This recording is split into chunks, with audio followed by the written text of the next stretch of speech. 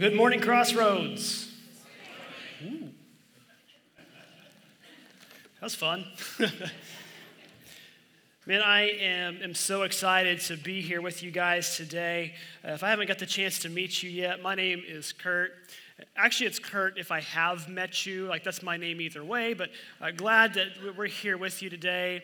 My wife Jennifer's here on the back row. If you want to smile and wave and embarrass her, she's back there in the back. We're excited to be here. We've got our oldest Elsie with us today. She's in the kids area. Our two youngest are with some family in Oklahoma. But we are just so thrilled to be here and be a part of Crossroads Christian Church and excited for what God has in store moving forward. Before I jump too far forward here, I just want to take a moment and just say thank you. You guys, from the last couple of months, ever since Brad made the announcements, have gotten messages and Facebook friends and Facebook messages, emails, text messages, phone calls, just making sure that we know we're felt welcome here, and we really appreciate that. Past couple weeks, several of you have brought us meals, and that's been a blessing, so thank you for that. I know some of you have tried to bring us meals, and we've been out or been going somewhere else, but we appreciate that. If you haven't had that chance yet, I'm good with any barbecue place you want to take me to. And honestly, the next couple of weeks, my schedule's wide open. So just give me a call, and we'll go do that. But no, we're excited to be here and excited to be a part of Crossroads moving forward. I got a question for you as we move forward. And I want you to think back, because this question is probably more of a past tense than a current, present tense. How many of you enjoy, or at least enjoyed at one point in life, climbing trees? Most of us, right? I loved it. I still kind of like it, if I'm being honest with you. I had a tree in my grandma's backyard, a big, huge sweet gum tree that I would climb every time I was over there.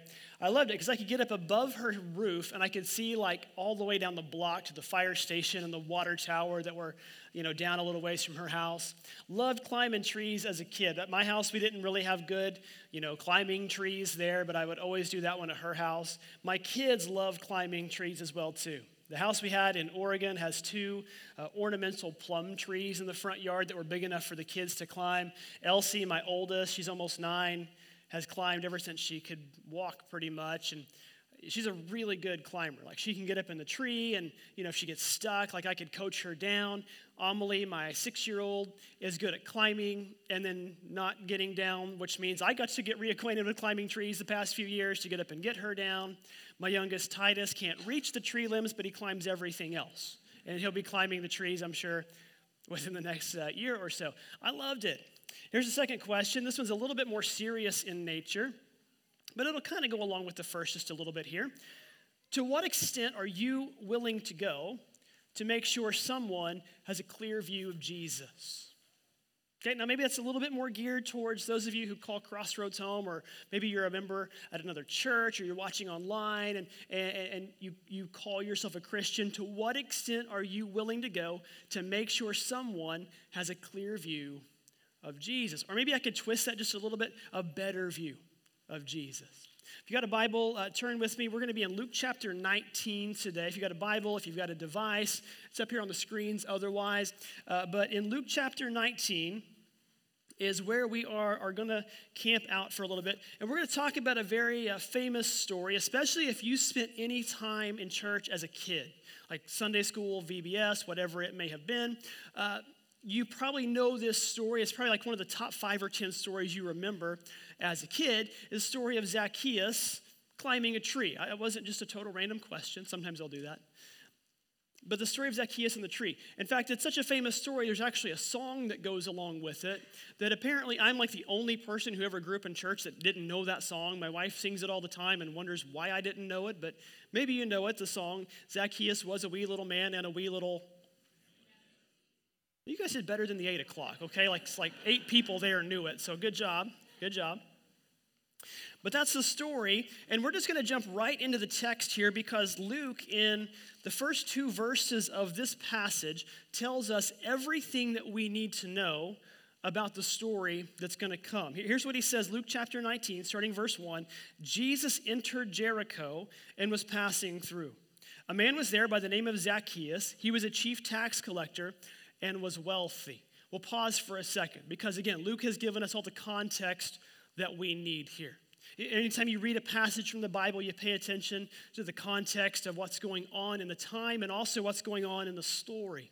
And for what's going on in the story, if you look at the end of Luke chapter 19, I've got to flip the page in my Bible, but later in chapter 19, Jesus strolls into Jerusalem on what we call Palm Sunday, the triumphal entry. And so this is at the very end of the ministry of Jesus. He's done pretty much everything he's going to do outside of the Passion Week, and he's strolling through Jericho. Now, Jericho, just so you know, is a very important trade post. Anyone who went to Jerusalem had to pass through Jericho, and so it was busy. And not only was it busy, but it was almost like a networking hub for people.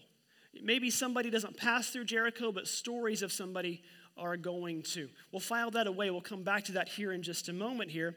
Let's focus instead for a moment on Zacchaeus. Outside of Jesus, Zacchaeus is kind of the main character of this story. Zacchaeus, it said he was a tax collector, specifically the chief tax collector. Now, in this culture, in this time, Rome had overtaken Israel. Israel was basically like a colony of Rome, and the Israelites were able to live there, but they were taxed by Rome to live in their own homes. Now, for the life of me, I can't imagine a government that would tax you to live in your own homes, but that's neither here nor there, right? And so what the Romans would do is they would hire Jews or Israelites to be the tax collectors. So let's just picture this for a moment here. I'm the tax collector, but guess what I'm also? I'm your neighbor. I'm your friend. I might be in your family, your son, your brother. That's what the tax collectors were. They taxed their friends, their family, their neighbors for this oppressive government. But beyond that, they could take whatever tax they wanted on top of what Rome required. So let's just say for the sake of the story that the tax was 15%. I come to you and say, I need the 20% tax. Well, I'm giving Rome their 15, and I'm sticking the other 5 in my pocket. I'm not very popular with you, am I? Like, I'm probably not getting invited to the family cookout next week. Okay? And not only that, though, Zacchaeus was the chief tax collector. So he was the boss of all the tax collectors, and he pocketed off of what they were pocketing. So, he's on the top of this pyramid scheme, and he's profiting on everyone. So needless to say, Zacchaeus was not well liked. I'd go so far as to say Zacchaeus is hated, despised. He's viewed as the worst of the worst sinners. Tax collectors, there's many times in the Gospels we read about tax collectors and sinners like together, like they didn't differentiate. Okay, and he's the chief tax collector. He's the worst of the worst. And so his fellow Jews, his friends, his family, his neighbors, they would have viewed him as the least likely to ever get anything special from God. Okay? So those first 2 verses set up the rest of this story for us. Zacchaeus is hated. He's a miserable, rotten, no good sinner. But verse 3 tells us he wanted to see who Jesus was. Jesus is strolling through town, and Zacchaeus wants to see him. Now, I don't know why he wants to see Jesus. It doesn't tell us this. It just says he wanted to see who he was. So we kind of use a little conjecture here, use a little assumption here. Why did Zacchaeus want to see Jesus? Well, maybe, again, it's Jericho. Anyone has passed through Jericho. So whether he's seen him or met him or not, there's no doubt he knows about him. Like anyone who's passed through Zacchaeus' tax booth has probably been talking about what they've seen Jesus do. He's been doing miracles and he's been teaching for 3 years. Israel is not a real big country. Like word's going to get around. And so maybe he's infatuated because Jesus is famous. We can relate to this. Like we're just kind of naturally drawn to famous people. We just want to see them with our own eyes, even if we're not necessarily fans of them. You all will probably remember about 10 years ago, the tornado that hit Joplin, Missouri. Joplin's about half an hour from my hometown in Oklahoma. And so we were very close to everything that took place. Ironically, the day of the tornado, my wife and I were up here at a baseball game and had to drive around all of the stuff that had taken place down there on our way home that night. But a few days after the tornado, like is always the case with a natural disaster, President Obama came to Joplin.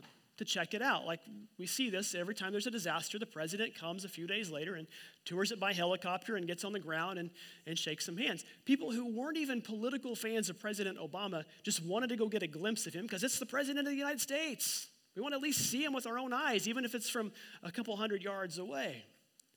To a lesser degree, meeting somebody famous. About 5-6 years ago, we lived in Phoenix, Arizona for a year. I was doing a residency at a church out there. Phoenix, if you're a baseball fan, you're going to know, is like the hub for spring training. Half of the teams, including the Royals, do spring training in Phoenix every spring. And it's also kind of like a good just landing spot for retired players. I mean, the weather's great 9 months out of the year, except for when it's 150 degrees in the summertime, but it's great the rest of the year. And so one particular night, we lived in Glendale, Arizona, just at one of the suburbs on the west side. I went to Safeway to get some groceries. And I'm on the cheese aisle at the Safeway in Glendale, Arizona. And little context here, I grew up in a small town in Oklahoma. You go to the grocery store there to get cheese, you've got 3 options. You've got American, because that's like a federal law. You've got to have American cheese in the grocery store, the Kraft singles. You can get cheddar, and if you want to live dangerously, there's pepper jack, okay? Occasionally we'd get Swiss, and we're like, man, we're something now. We got Swiss cheese as an option. Okay, but that's it. I'm on the cheese aisle at Safeway in Glendale, Arizona, and there's like 24 options. So I'm, overwhelmed trying to figure this out. As I'm standing there with my cart, this guy starts walking down the aisle the opposite direction, pushing his cart. He's bigger than me, taller than me, which I know is not saying much, but he's coming towards me, and I'm wearing a St. Louis Cardinals shirt and hat, because full disclosure, I am a huge Cardinals fan. I do like the Royals. George Brett was my first favorite player as a kid, so there you go. But I'm wearing my shirt and my hat. He walks up to me, he gets like even with carts, and stops, and he points at me for like, it seemed like forever. It was probably like a second and a half, but he points at me. You a Cardinals fan? I'm like, I don't know where this is going. But sure, yeah, I'm a Cardinals fan. And then again, there was a short pause again. He sticks his hand and goes, I'm Ray King. Okay, now, I'm somebody who I've followed baseball my whole life. At one point as a kid, I could tell you every player on every team, but I've at least been able to tell you all the players on the Cardinals over the years. It took me about a second and a half to register. You're former Cardinals relief pitcher Ray King, former left-handed specialist. That's who he was. So I sat there for like 15, 20 minutes having a conversation with former Cardinals left-handed specialist relief pitcher Ray King on the cheese aisle of Safeway in Glendale, Arizona. And, delightful conversation, wonderful guy. My life would have been no better or no worse had I never bumped into him that night. This is a guy who's super friendly, super nice, was never on an all-star team, will never be in the Hall of Fame. In fact, just the casual sports and even casual baseball fan probably has never heard of the guy. He pitched for 6 teams in 10 years, and I only know that because I looked it up this week. But that was the conversation. So guess what I do? As soon as I get to the car leaving Safeway that night, I called my dad. Guess who I just met? Who? Ray King. Who? Ray King, former Cardinals pitcher Ray King. We saw him on TV, remember? Like, we're drawn to people who are famous. This isn't like I met Patrick Mahomes or Mike Trout or Michael Jordan, It's Ray King. Maybe Zacchaeus is interested in seeing Jesus because he's famous. Maybe. Or maybe just maybe Zacchaeus needs something. Because Zacchaeus is in a position in life where he's hated. He's despised. He's probably lonely and in a dark spot. He's ostracized from society. And yes, it's self-inflicted. Like, nobody forced him to be a tax collector, and certainly nobody forced him to be the chief tax collector. But you know this, sometimes even though you've made the bad decisions on your own, you're still in a spot and you just want somebody to love you. And you want somebody to care about you. And again, Jericho's a major trade route, so there's probably no doubt that Zacchaeus has heard about this Jesus guy, and he's heard, Jesus reaches out to people who are miserable, rotten, no good sinners. He reaches out to those who are lonely and outcast like me. That's what I think. I think Zacchaeus needed him. I think Zacchaeus knew that, and he needed Jesus. And that's why he climbed a tree.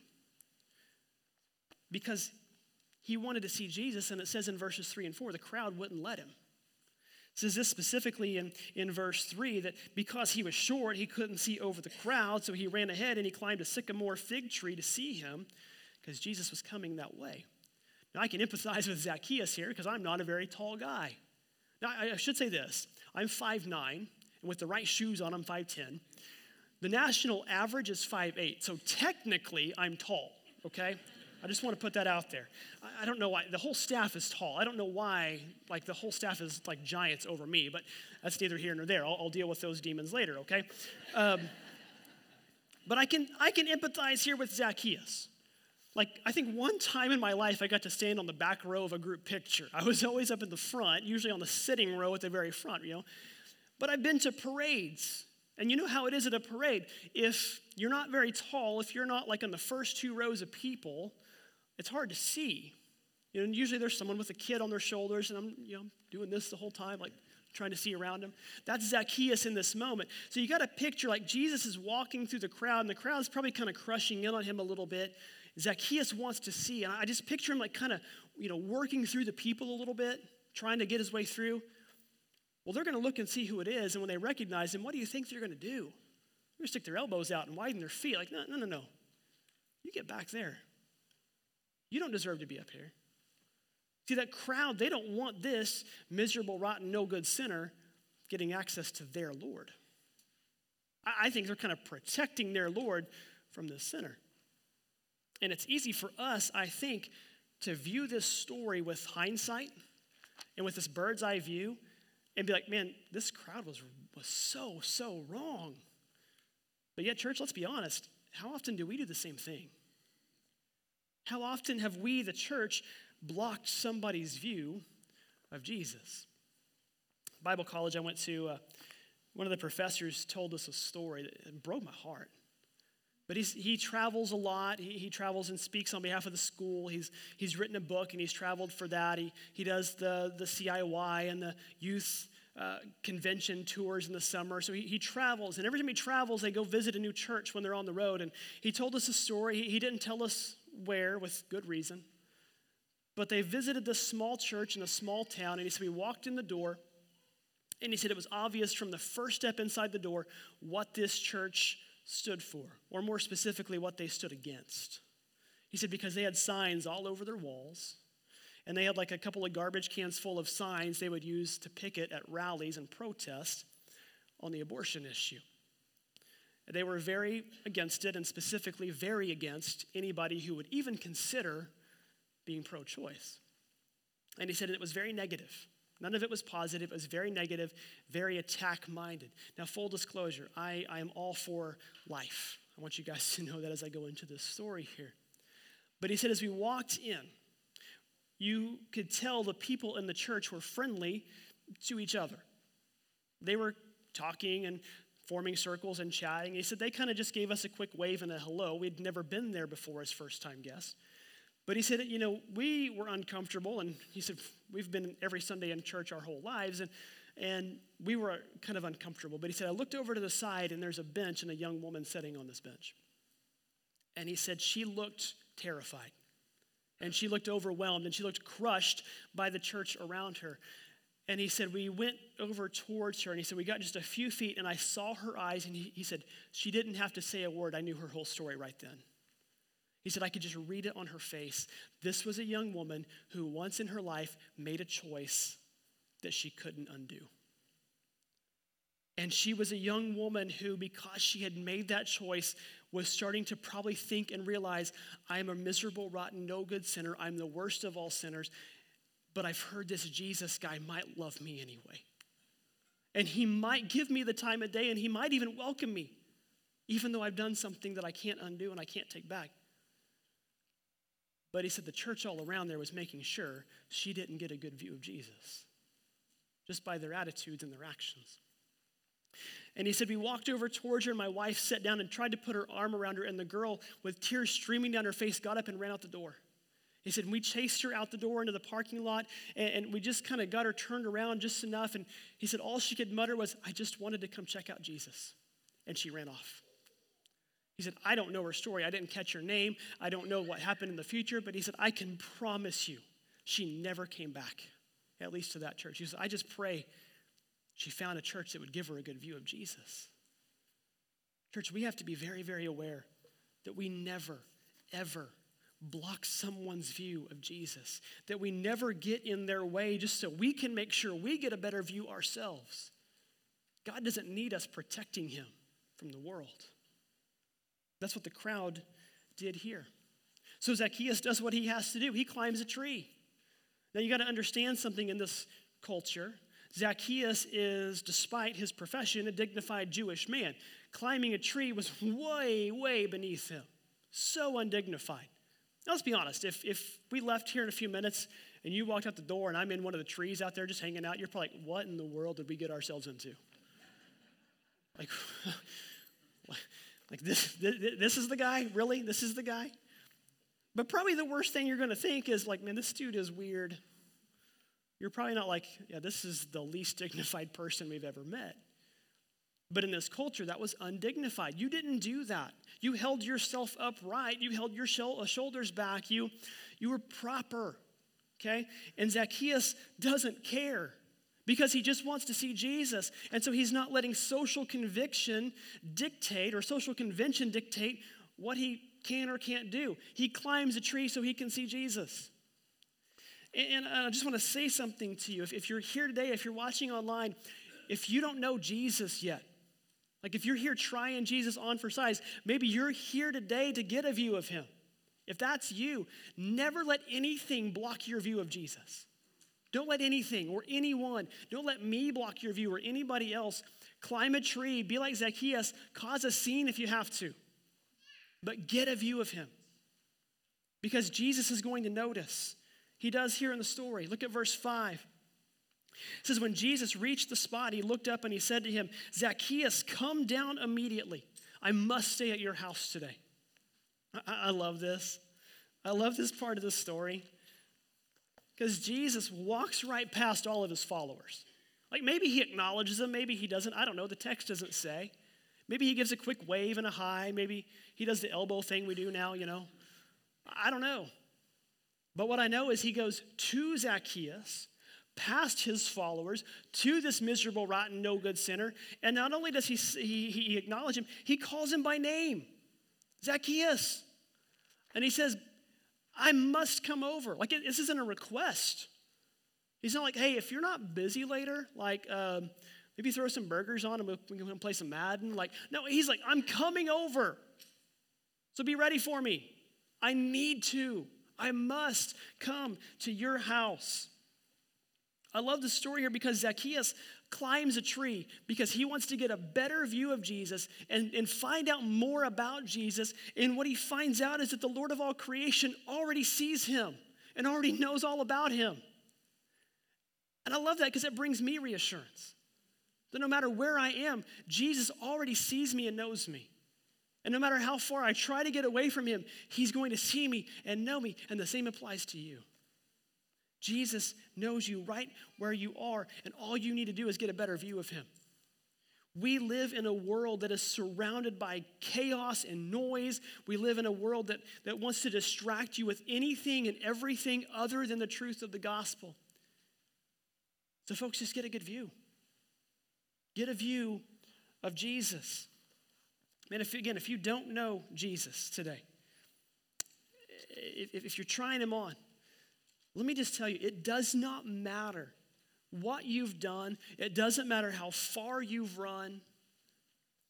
He still sees you, and he still knows your name, and he's calling you out of the tree to come down to him so he can come be with you right now. You may be like, well, Kurt, you don't understand what I've done. I don't care what you've done. It doesn't matter. Because I can promise you there's some people in this Bible that did a whole lot worse than you and I can ever do. And Jesus called them by name and said, follow me. And they did. We live in an unforgiving world. We live, you don't have to look very hard to know this. We live in a world that will not forget what you've done. And they'll label you with that sin. Now, we see this all the time with celebrities. athletes, with politicians that make a mistake or two, and that's what they're known by for the rest of their careers, if not lives. And to a lesser degree, it applies to us too. But where the world wants to brand you, Jesus wants to claim you. Okay, the world knows you by your sin. Jesus knows you by your name. I don't know about you, but for me, like that's the assurance that I need. Like that's the promise that I need in my life when I feel guilty for what I've done, when I feel shame for what I've done. That's the good part of this story. Like that's the good news of this story in Luke chapter 10. But unfortunately, what comes next is the heartbreaking part of the story.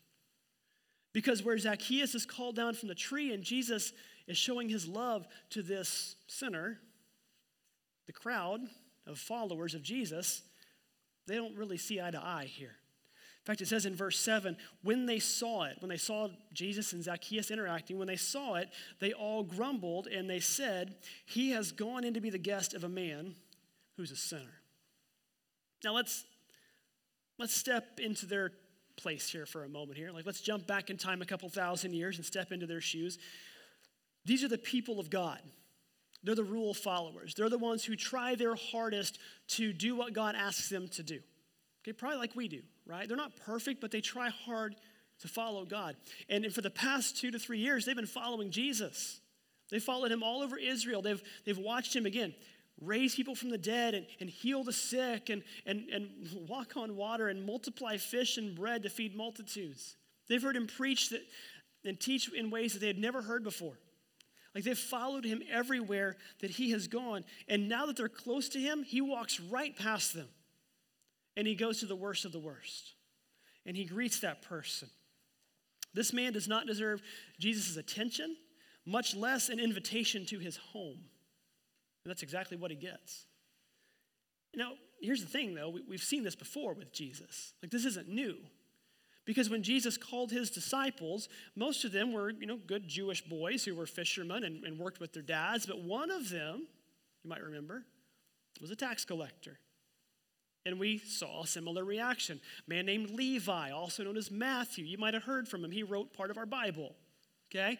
Jesus calls him from his tax booth, and it says that Levi got up and followed him. And guess what Jesus did that very same night? He went to Levi's house. There's a theme here. And at the same time, when he went to Levi's house, he kind of ruffled some feathers. We read about this in Mark chapter 2.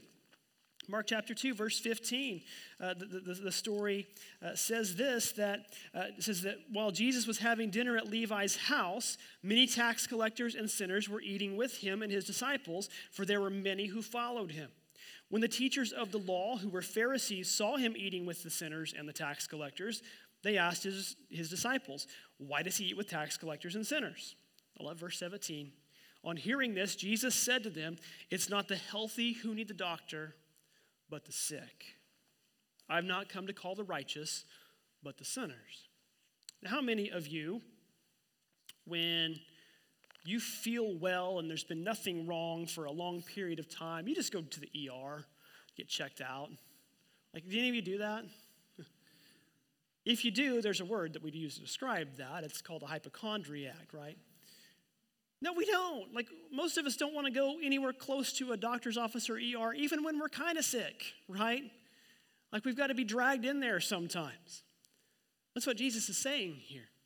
Like, just like the doctors and nurses and hospitals exist because there is sickness in the world, like the church is here because there's sin in the world.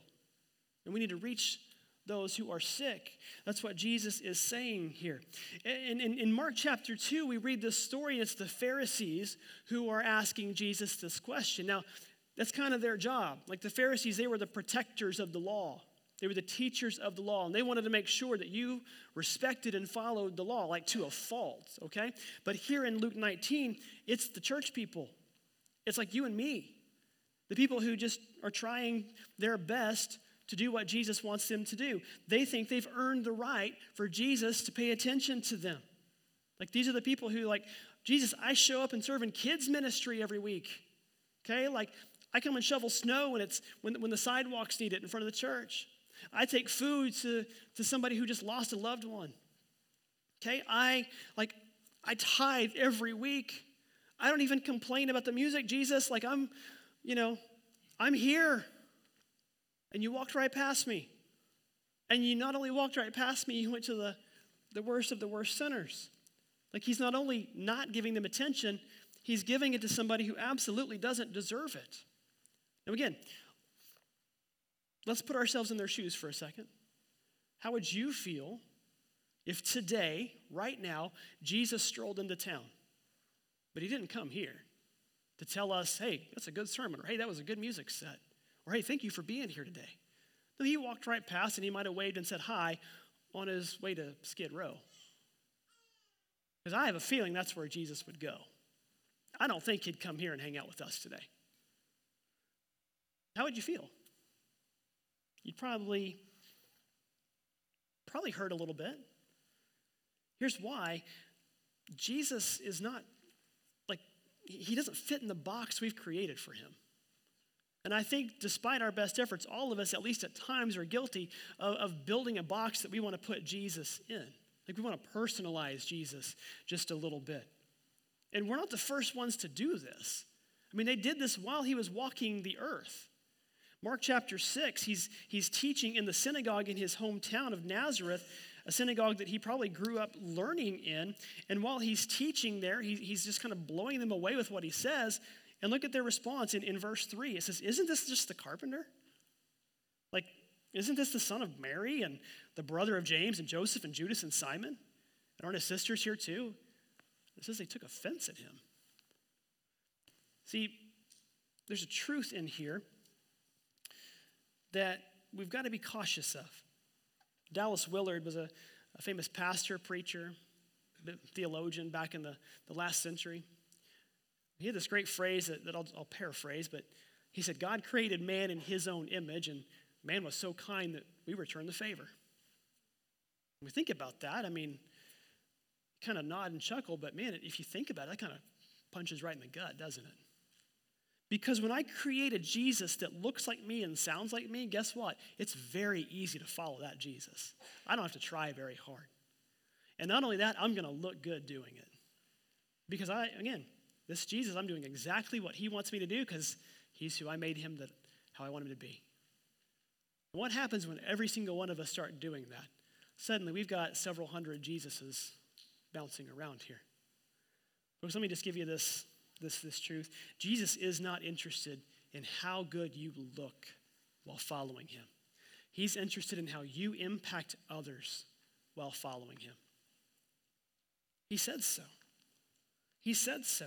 None of the mission statements that Jesus gave us have anything to do with how we look, with our dignity. They have to do with other people. All of them. And he gives us one right here on why he came. He didn't come to the earth so he could come pat us on the back for doing church well. Now, don't get me wrong. He enjoys it. And one of these days when we get to heaven, he's going to tell us, well done. But he didn't come so he could pat us on the back for doing church well. No, he says right here why he came to this earth. Luke chapter 19, verse 10, the Son of Man came to seek and save the lost. And folks, I'll just be very honest with you. He is not impressed with any church that doesn't share the same burden. There are his children out there that are out in the world lost, and he wants us to go find them. When we were preparing to move, I don't know if you've seen those U-Haul boxes. That's what we had brought in and dropped off in our driveway. We had 6 of them brought in to our driveway, which took up our whole driveway. And we lived in Oregon on this private road. Like there was all over the place, these little private drives. And 3 houses plus an empty lot on our private road. And at the end of our road was kind of one of the main north-south roads that went down to where our kids went to school. But from our road to the stop sign down there was a half a mile. And about halfway down that half a mile, the houses stopped and there was this pasture with some cows in it. Well, we've got those boxes. We had them for about a week, taking our time, filling them up. And, my wife Jennifer and I were usually one of us was out there the whole time. Her mom was there too, helping us get stuff packed and cleaned and ready to go. And on this particular day, I don't remember the day of the week, but it was like 104 degrees. I mean, it spiked super hot for early June. Very, very hot that day. And we were all in the house for a little brief moment. That didn't happen that often that we were all in the house, but we were all in there getting a drink or to eat or something. Now, a little context here. I told you about my kids earlier. My youngest, Titus, if you have not got to meet him yet, you no doubt will very soon. He's a live wire, okay? He's quiet, but he's all over the place. He's like a little ninja, okay? Like, you don't really know where he is. You just know he's probably somewhere doing something he's not supposed to be. And he's an escape artist. Okay, like they were here last Sunday for the first time. I mean, it took him less than one class to figure out how to break out of the 3-year-old room. Like, he's just, like, my oldest, Elsie, comes to me. Titus is escaped. Go find him, like, go get him. And so because of that, those little, like, spinny doorknob child lock things, we put one on the inside of his bedroom door. Don't judge me, okay? Don't judge me, because if you spend a couple minutes with him, you would do the exact same thing. Well, we'd put him in there, we'd shut the door, because Titus could get out our garage. And specifically, he figured out how to climb on top of our dryer somehow and undo the deadbolt into our garage door. And there was like a couple steps down, and then he'd go. He let our dog out all the time with this. We've got about a 70-pound Labradoodle named Ozzy, and he would let him out, like every day. And so we would lock Titus in his room with this, spinny doorknob child lock thing. Well, on this particular afternoon, we realized we've been in the house for a while, and it's been about 10 to 15 minutes. We're like, has anybody seen Titus lately? I haven't really seen him. Well, we go, and his bedroom door's open, and the garage door's open. And so we did a quick check in the backyard, because that's the one place he couldn't escape from. I mean, our gate was messed up. I couldn't even get out of our backyard. But he wasn't out there. We checked the other bedrooms. He's not there. The garage door's open. We're like, he probably went out front, and we weren't there. And so we go out, and I immediately start going down our private road. Jennifer goes to our neighbor's house, because sometimes Titus would just go help himself and walk right into their house. He's not there, but our neighbor Brandon follows her out, and I'm already down to the end of the road. I've checked the empty lot. I've checked my other neighbor's yard. No Titus. Now, again, context. It's 104 degrees. I'm horribly out of shape, and I'm wearing flip-flops on this day. I turn the corner to look down the road towards the stop sign half a mile away. And as I turn the corner down past the houses, I can tell it's to that cow field. I see this little black dot on the sidewalk that I can tell is my dog, Ozzy. And I start sprinting. In flip-flops, out of shape, 104 degrees. I start sprinting down the road. And I'm a couple of houses down already when I see Jennifer behind me turn the corner, and she's running. She's already had panic mode set in. I'm not quite there. I've got the urgency. My neighbor Brandon sprints the other way. And we're doing this, the head on the swivel thing. We're looking. We're calling his name. I get almost to the end of the houses when Ozzy comes running back to meet me, and I send him back towards Jennifer. Still no Titus. And I turn. I mean, it seemed like an eternity. I'm sure it wasn't. I think I ran about 4 or 5 more steps into my sprint, and I see this white car driving down the road. And out both the front windows, people are just doing this. Like, not like they're waving, like they're really frantically trying to get my attention. And I can tell there's a woman driving and a man in the passenger seat. And when I finally stop and I catch my breath enough to know what's going on, there's Titus sitting on this guy's lap in the passenger seat. And Titus, he's oblivious. He's playing a game. He's just having a good time. I don't know how far he ran that day. My theory is he chased the dog, because Ozzy always ran that direction, and that Titus chased him. But what happened was he was probably a little too close to the road. This man saw him and thought, I don't know whose child this is. He's not wearing his collar today, so I don't know where he goes. And so he scooped him up. And because it was so hot, at the same time, a woman was driving down the road. They weren't even a couple. This woman was driving down the road and said, hey, why don't you hop in and we'll drive around to find where he goes. And they see a dad running. And I'm sure my face looked more panicked than my heart felt in that moment. But we got him. And I think about that because, we immediately went into the what ifs. What if this, what if that, what if this? But my what if was, what if I didn't find him 2 seconds after I started running again? How far would I have run? I like to think I would have run till my body just gave out and I collapsed. But how far would I have gone? How much further could I have run? How much further would my neighbor Brandon or my wife Jennifer have run to find him? If we didn't find him in that moment, we would have been calling the police and calling everybody that we knew in that area to look for Titus. We would have done anything we had to do to find our lost son. And folks, when it comes to the world, these are God's lost children. And as a church, we should share that same urgency and burden to go find them at whatever the cost, whatever it takes. I'm grateful that God was with us that day, but again, I like to think that I would still be looking for him today. Now, a month later, if I wouldn't have found him in that moment. Jesus walks past his followers to a tree with a miserable, rotten, no good sinner. And he calls him by name. And because Jesus opens his heart to Zacchaeus, he gives Zacchaeus the chance to have a change. But it took Jesus being willing to do that. And church, we need that same urgency and that same burden. That same desire that we're not willing to let any social convention get in our way. We're going to find the lost and bring them home. We hugged Titus a little tighter that afternoon. It had only been like 15 minutes. It's not like he was gone for a long time, just a short period of time, but in that moment it felt like an eternity. And we held him a little tighter. We put an extra lock on the door of his room. We were making sure that he knew he was loved. Jesus went out of his way to make sure Zacchaeus knew that he was loved. He doesn't care about the dignity of the moment. He just wants his lost children found. One of my professors at Ozark used to tell us, you should be willing to do anything short of sinning or causing somebody else to sin in order to share the love of Jesus with somebody else. So church, are we willing to do that? Because I think we need to be. Not only willing to accept the lost, we need to be willing to do what it takes to boost them, to give them a better view of Jesus in the process. Because what we see here is that Zacchaeus, when he got a better view of Jesus, we see what happens to his heart.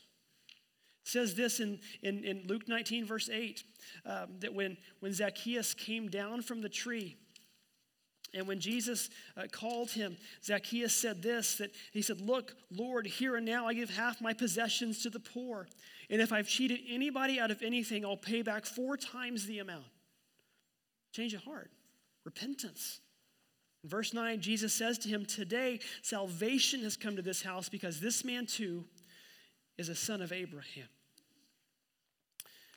I think about this because Jesus allowed Zacchaeus the chance to change his heart. And church, we need to do the same. God doesn't need us to defend him. He doesn't need us to keep people away. He needs us to invite people in.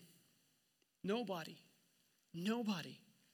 not even the worst of the worst sinners, is beyond the grace and the transforming power of Jesus.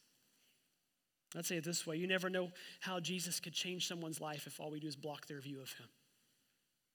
So here's kind of a takeaway question. It's actually a 2-part question. If you're taking notes, you can write it. If you journal, I want you to think about it this week. Who is someone in your life that, if you're honest, you say, I'm blocking their view of Jesus? Maybe it's completely unintentional. In fact, it probably is. Completely unintentional. Who is someone in your life whose view of Jesus you are blocking?